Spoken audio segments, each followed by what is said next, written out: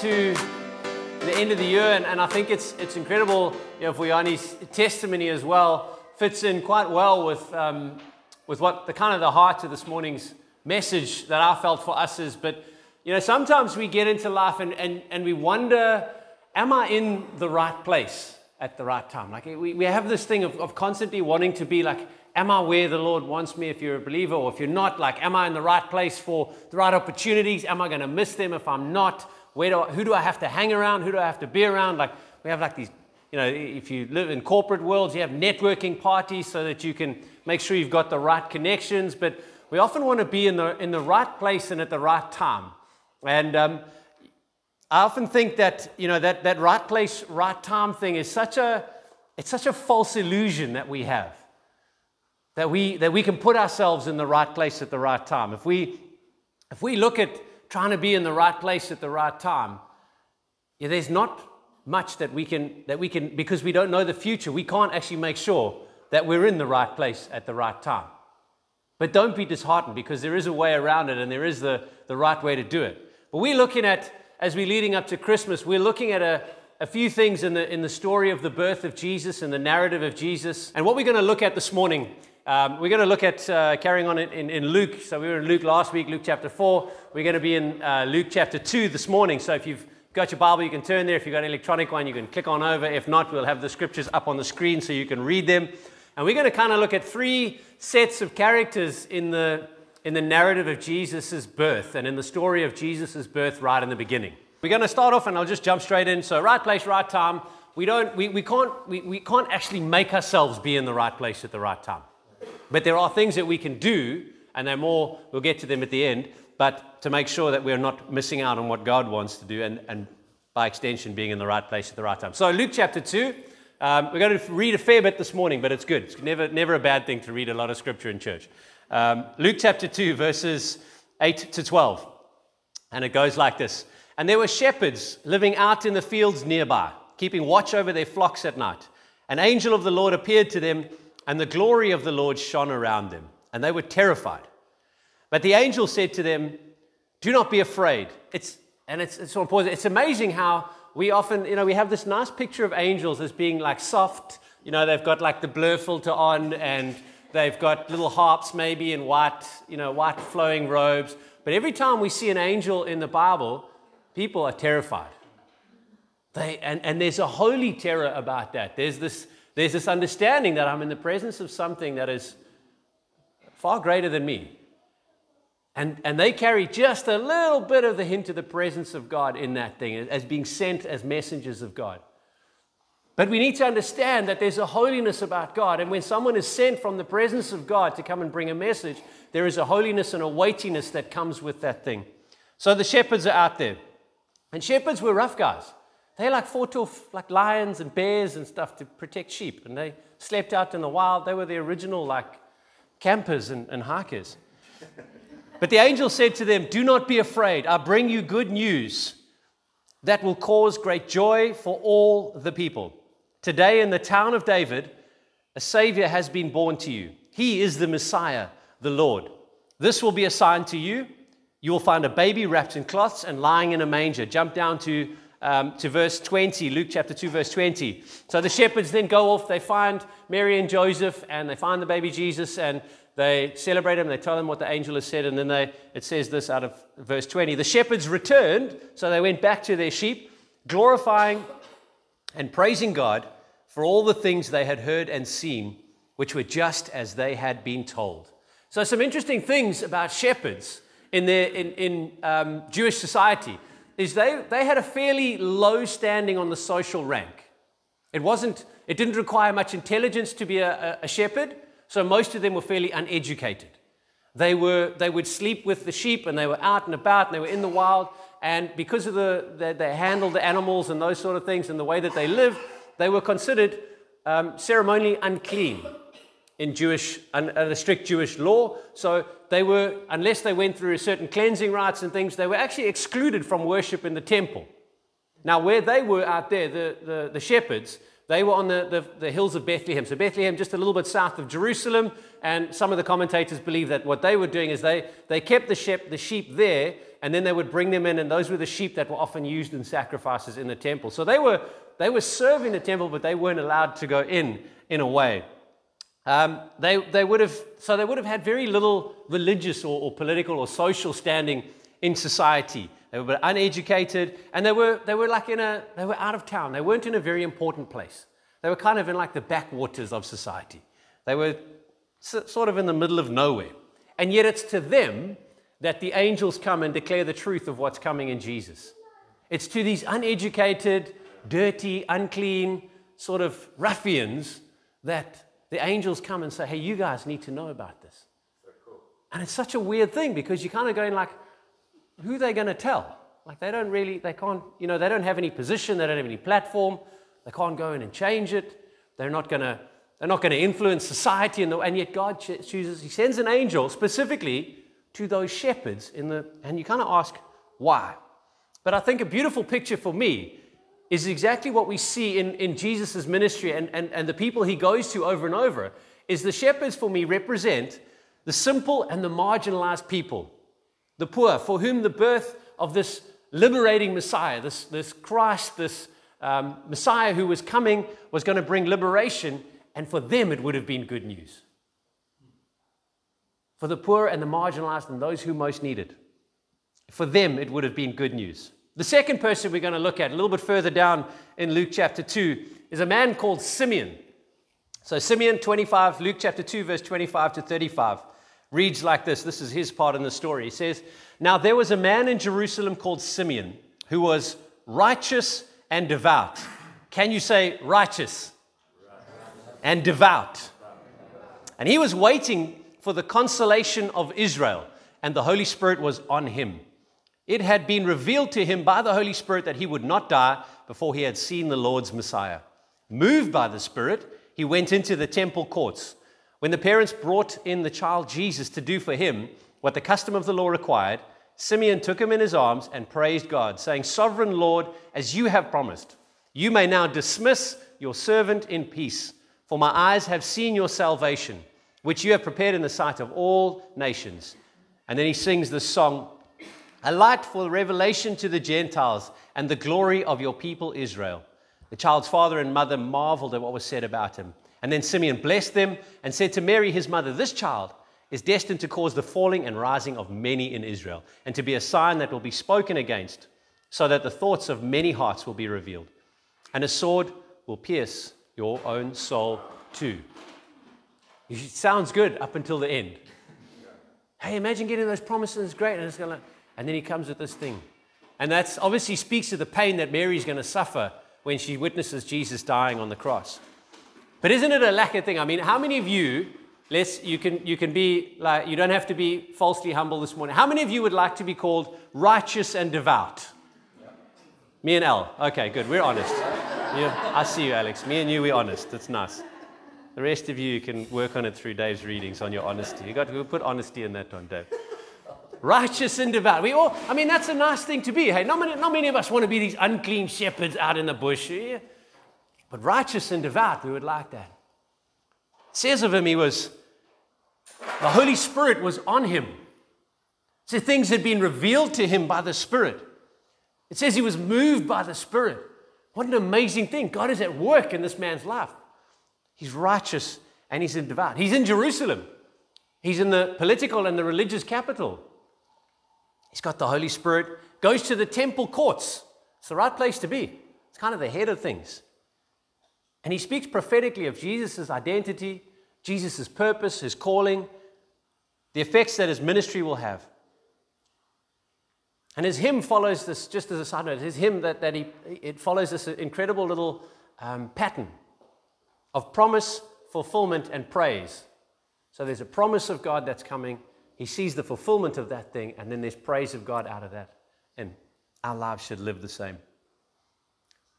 And his prophecy that Jesus is going to be God's salvation, and that's a play on words slightly in the original. In Hebrew, it would have been a play on words. So Jesus' Hebrew name is kind of very similar to Joshua, which means the Lord saves. Yeshua. So There's some folks who get a bit caught up in that, and we think we've got to call him by that name, but it's not. But it's a bit of a play on words there. So he's saying he is God's salvation. But that that carries on through Luke and Acts. So, Simeon, incredible man. So we've got the shepherds out there, kind of back end, nobodies. Angel comes to them and proclaims it. And then we've got Simeon. He's in the right place, right time. He seems to be the guy. Like, he's got it. He's already had the promise from God. God's already said to him, like, you're going to see the Messiah before you die. And then he gets this fulfillment of this promise. He gets this amazing prophetic word, and it's great. And he gets it and he sees it. Wonderful, wonderful character in the story. And then a little bit further down, our third part in the story, the third person is Anna, verses 36 to 38. By the way, Anna is the Greek form of Hannah with the H's. And Hannah means grace. At least Kirsty knew. Johnny was still, but Kirsty knew.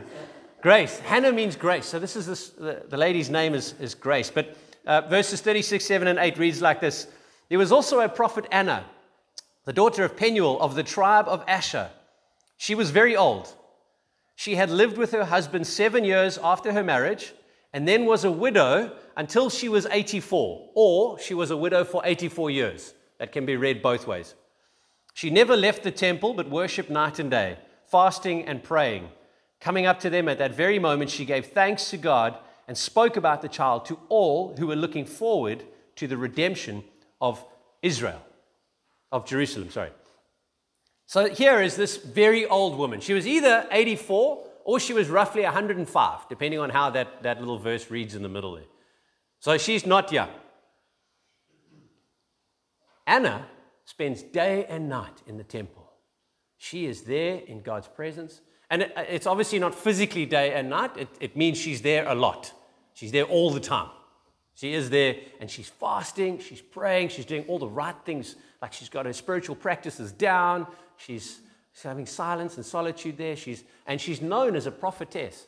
She's known as someone who speaks messages from God. She's known as a person who has a prophetic gifting. She's doing all the right things, and she's in the right place as well. She's in the temple in Jerusalem.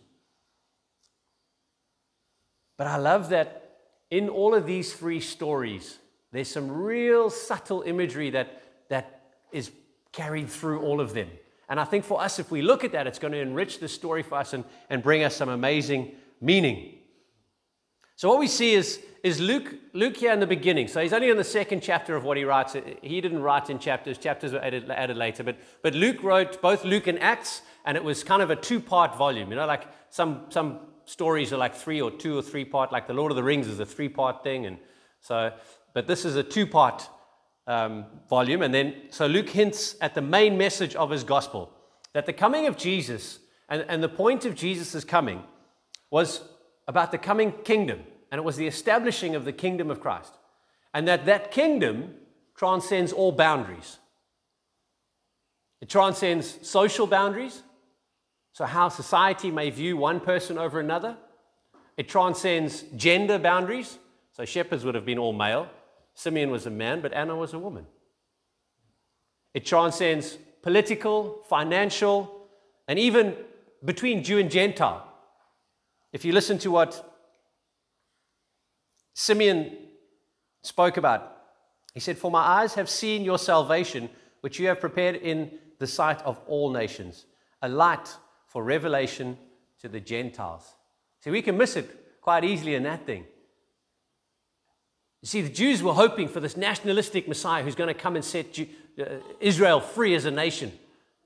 But God is going, no, you're missing it. The Messiah is going to come and he's going to be a light for everybody. That coming kingdom transcends all boundaries. The second thing that we see is that Jesus is not scared, and he does intentionally, and he has an impact on the very heart of the Israelite nation. He goes, right in the beginning of the story, Jesus rocks up at Jerusalem. So they were in Bethlehem. He was born in Bethlehem. It's where Joseph's family was from, and they had to go down there for a census. And then they had to go up to Jerusalem to perform these Jewish rites, which was on their way home. Nazareth was further north where they were going back to. And so they would have been kind of doing it as they were going home. But Jesus comes to the very center and the very heart of the Israelite nation. And that's a theme that's going to run through, is that Jesus comes at the very heart of the religiosity of the Israelite nation. And he comes in and there's things that you see the work of God and the Spirit of God break out in people. And it kind of challenges the religious mindsets and the ways of thinking that people had. And like Dave said, it's sometimes we have these expectations of what God should be doing and what God should look like. But the way God actually works is quite different. And we're like, Lord, what are you doing? Like, don't you want to just do this? And God says, I'm actually going to do it like this. And we get cross sometimes with that. Or we get frustrated or we miss it. But God is God and we are not, and that's a good thing. The third thing that we see in some of the subtle imagery is that, the devout and the righteous, we would expect to see God. And the people that are in the temple day and night, praying and fasting and gift of prophecy, we'd expect them to see God. But it's the simple shepherds as well who can see God. And that is hugely encouraging for the rest of us. Because that is us. For honestly, that's most of us. And I love that thing because they're not, they don't have any major spiritual gifts. They're not educated in the ways of the Torah. They don't have any rabbinic traditions that they're trying to follow very carefully. They're just trying to make ends meet. They're honestly out there working hard, sleeping out in the fields at night to protect their sheep so that they can feed their families. That's what they're doing. And that, friends, if we're honest, is most of us. And they can see Jesus. And there's an important thing in that. Because you never know when the simple work that you are doing is going to bring massive change for the kingdom. And that's where Vuyani's testimony ties in this morning. Because Nick, at the beginning of the year, didn't go in going, man, I'm going to look for someone to bring to church. I'm going to bring one person to church this year. We're going to Nick just rocked up at work, doing his thing, being Nick, being the amazing family that they are. They're just like, hey, why don't you come along and invite people in? And if you've ever met Nick and Alex, that's who they are. That's like their thing. They just see new people. They're like, hey, we've got the Sunday fun day thing. You should come. We've got a pool. You can come have a bra at the pool. We're going to the bed. You're laughing because you've been invited, most of you. You know. First Sunday, we were in this church when it was still out at Riverview, out at Pelosi Club. Nick and Alex. Hey, what are you guys doing after church? Running away. And you? so we got invited, and it's amazing. But there's Nick going about his job, just doing what he does, his forestry work, and he meets a young man, and he's listening to God, and he's hearing, and he goes, hey, why don't you come to church? What are you doing? And he not only invites him just to church, but he brings him into their family. And there's a young man's life that's changed, hopefully for the better. We know it is. We heard from Vuyani. It is. Because of the faithfulness of Nick in his workplace. Never underestimate how important that is. Matthew Henry says it like this. He's a great commentator, one of the old commentators of old. He says, we are not out of the way, speaking on this passage, by the way, on the shepherds. He says, we are not out of the way of divine visits when we are employed in an honest calling and abide with God in it. Never ever think that the work that you do day to day, whether that be running a guest house or teaching small kids or a mom at home or putting up aerials for internet, whatever it is that you do, maybe it's just cutting cane, that never be unhappy that is where God has got you. You think, man, I'm not in the right place. I need to be in the temple day and night. No, you're in the right place because that's where God has got you. Be faithful in that place. Serve in that place. Paul puts it like this in Colossians. Twice in Colossians, his letter to the church in Colossians chapter 3, he says, whatever you do, whether in word or deed, do it all in the name of the Lord Jesus. Whatever you do. Same few verses later, 6 verses later, whatever you do, work at it with all your heart as working for the Lord, not for human masters. Solomon, one of the wisest men ever in Ecclesiastes, he wrote a whole lot of wisdom literature, but Ecclesiastes 9:10, he says, whatever your hand finds to do, do it with all your might. It's incredible. We're often thinking about these amazing things. We've got to be doing something, and God's going, just be faithful where I've got you. You're in the right place at the right time right now. I just felt that strongly was a message for someone, maybe it's all of us, but you're in the right place at the right time now. Just be faithful with what God has put in your hand to do. And do that thing with all your might. Good. You see, maybe you have walked with God for long, and maybe you are like Simeon, devout and righteous. And the danger in that place is that it gets very easy to rely on yourself. When let's say you've got to teach the Bible. So you can go to Varsity and you can learn and you can read commentators, and there's amazing software that you can look. And I mean, you can even like sermonspice.com for stuff that's going to spice up your sermon a little bit. And and you can rely on yourself a lot in those things. And Simeon could have, in his devoutness and righteousness, relied on himself. And yet over and over again, it's mentioned 3 times there that it was the Holy Spirit that was active in that man's life. And technically, he was still an Old Testament believer.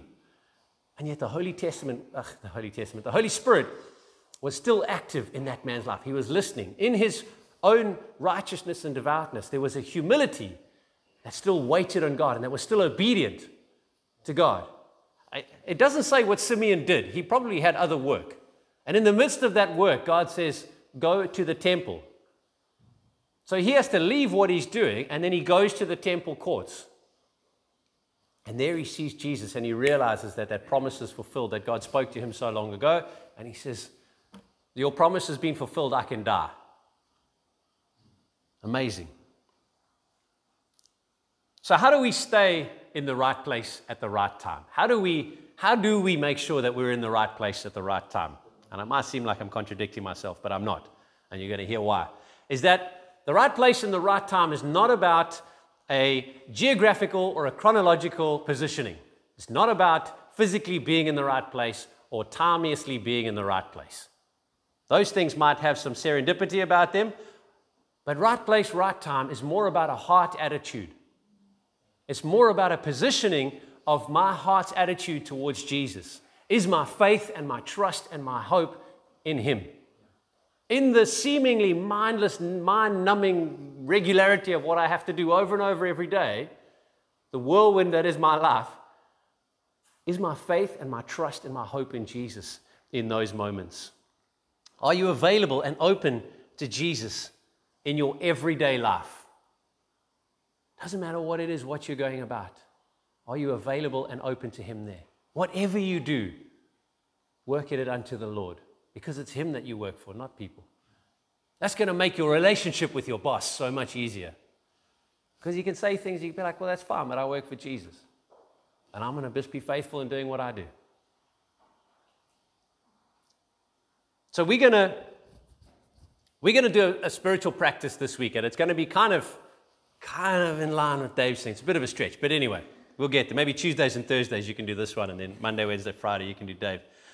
But I want us to engage in something, and it's a spiritual practice, and practices or spiritual disciplines are things that we do to help form us into disciples of Jesus. To become, we've said over and over again, and it's John Mark Comer put it so neatly, but we are disciples of Jesus, and what that means as apprentices or those who follow Jesus is that we spend time with Jesus to become like Jesus so we can go and do what Jesus did.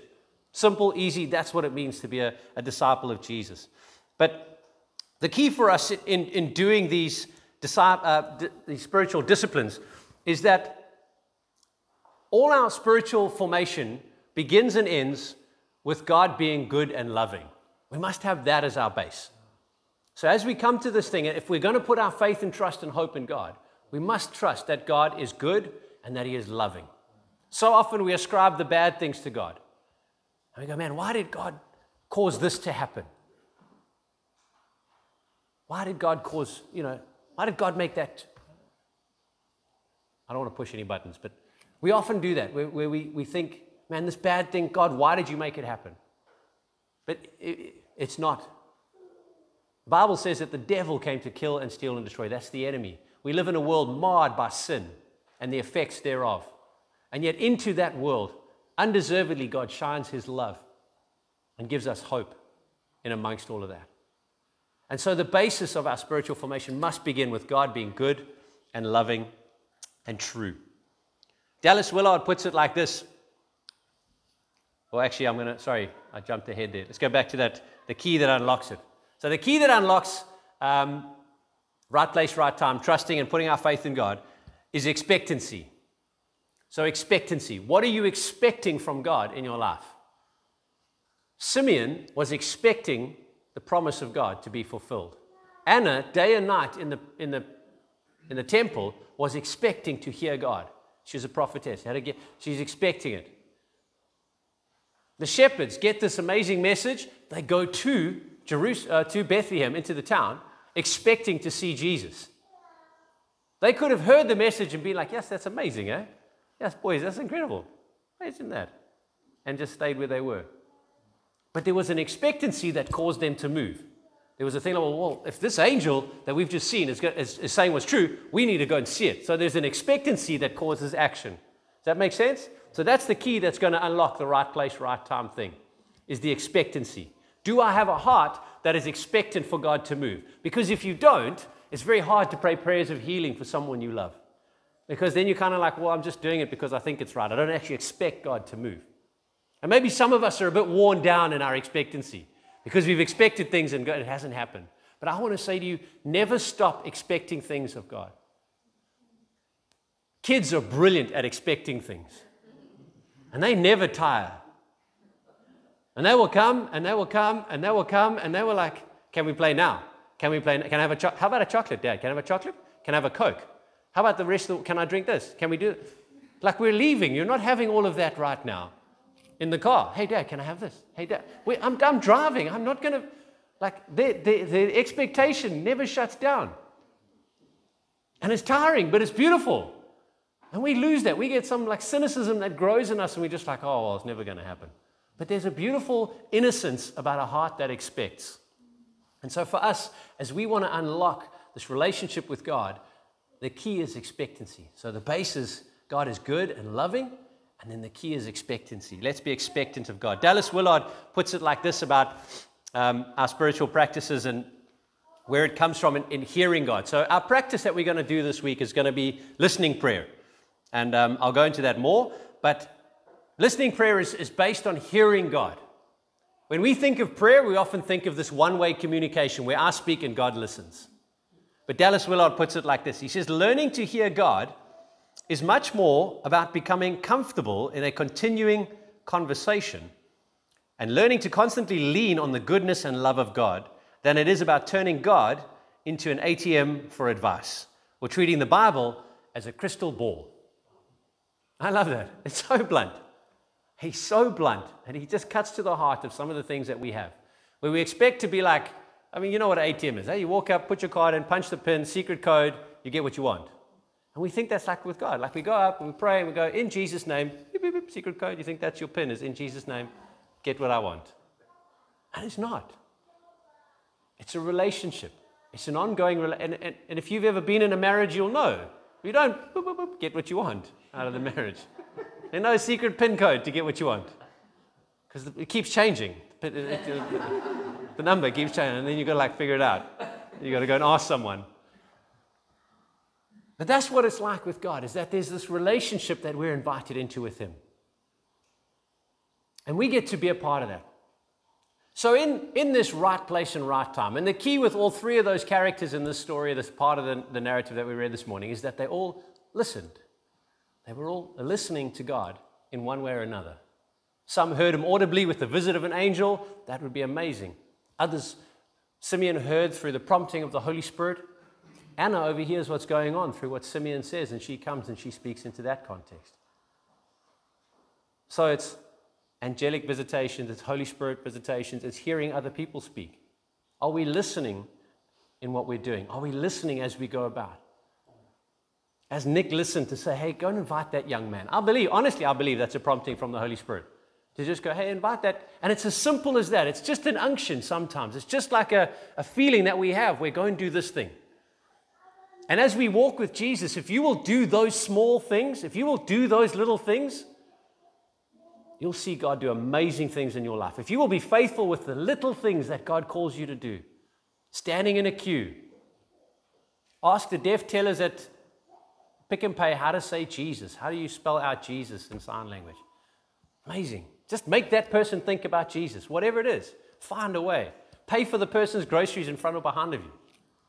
Maybe you've got a whole basket and they got like a Polonese arm. Stick it in, man. Pay for it. Why? Pay for someone's stationery at Zululander. You never know what it's going to do for that person. And they're like, why are you doing that? Well, because Jesus loves you and so do I. Have a nice day. just follow those promptings. Are you listening every day in your life? Are you listening always at what the Holy Spirit is leading and guiding you? So, practicetheway.org is an organization. It comes out of a church in Portland, Oregon. It's led by a guy called John Mark Comer, and we've done some of their practices before. They have a few on spiritual disciplines and things. It's real good. It's laid out real simple and real possible. But this is kind of straight out of their thing. So seven points on what listening prayer is. So there's various kinds of prayer, and it's all prayer, and it's all talking to God, and it's all being in that relationship, that place where we can hear from God. And so it's not, don't think of it as something weird or something different. We just give it it's just given names so that we can understand the different aspects of prayer as a whole. So listening prayer is maybe something that you've not done before, and I want to encourage you in this week to take these 7 steps, if you will, and put them into practice. And so here's what listening prayer can look like. So the first thing we do is we start by saying, Jesus, will you silence all other voices in this room? If you've ever tried to listen to God, and maybe it's just me, but my brain runs at like 100 miles an hour. Ferrari engine, bicycle brakes. It's very hard to stop. And it just goes. And so a lot of me comes, when I stop to listen to God, it takes time for me to get that thing quiet and to just go, shh, stop it, stop it, stop. And I got it over and over again. And so you ask Jesus. And we also know that there's a lot of other voices that will want to speak into that. We believe there is a very active spiritual realm. And so we've got to ask Jesus that, that the enemy is going to come and he's going to put things in our head. And he's going to come and he wants to direct us and distract us away from Jesus. And so what we're going to do is we're going to start off by asking Jesus, just quiet every other voice in this room that's not you. It's a simple thing, just to do that, so you can hear the voice of the Father. So you can ask him to like silence the enemy and silence my own distracting thoughts, Lord. And he can. Be expectant. And then begin with forgiveness. Because there's probably a fair bit of that you need to hear about. Not this person needs to forgive me, that person, the other way around. So ask Jesus, what is it in me that I need to forgive? Ask the Father to bring to mind anything that maybe there is stuff that you don't feel forgiven for. I remember early on in my walk, this kid's just, I'm not going to say what it was, but I did some stuff before I was saved that I was ashamed and embarrassed about. And early on, I was saved a couple of months, and I was struggling with this thing, and I went to a guy who was like a soft, gentle guy, and I thought, this is a safe bet. I knew he was a Christian. He was my boss at the time. And I went and I said, Brett, I'm really struggling with this thing. Like, I just can't forgive myself. And I told him what it was, and it's like a personal thing. And so I said, I'm really struggling with this thing. You're all looking at me like you're wondering what it is. It was, no one's listening to the story because you're all trying to figure out what it was. It was 3 abortions that I'd had in 2 different relationships with girls. And so I went and I said, I struggled to forgive myself for those things. I was beating myself up about those things. And I went to Brett and I said, man, I can't get over this thing. I just feel like And he looked at me lovingly and he said, who the hell do you think you are? I said, I beg your pardon? Not the answer I was looking for. Not the comfort and care that I was hoping for. And he said, who do you think you are? I said, Brett, I'm not sure I understand the question. I know what it means, but I'm not sure I understand why you're asking it. And he said, if God has forgiven you, who are you to not forgive yourself? Do you know better than God? And it set me free in an instant. In that moment, it set me free. It still took me time to work it out, but it set my heart free in that moment from self-condemnation. And maybe there is in yourself, there's something that you feel, man, I can't be forgiven of. So in your listening prayer, start with that. Jesus, silence the voices so I can hear the Father, and then ask the Father to bring to mind anything that you don't feel forgiven for. Is there anything? And then imagine taking that thing and putting it at the foot of the cross of Jesus, because that's what the cross represents, is our forgiveness. That's why he died, so that you and I can be forgiven. Doesn't mean that what we did is right. It just means that we are forgiven, that God doesn't hold it against us, that thing doesn't come between us and God. Ask the Father if there's anyone you need to forgive, and then release that person. So the third thing, invite God to bring to mind what he wants to address. We often come with long lists of needs.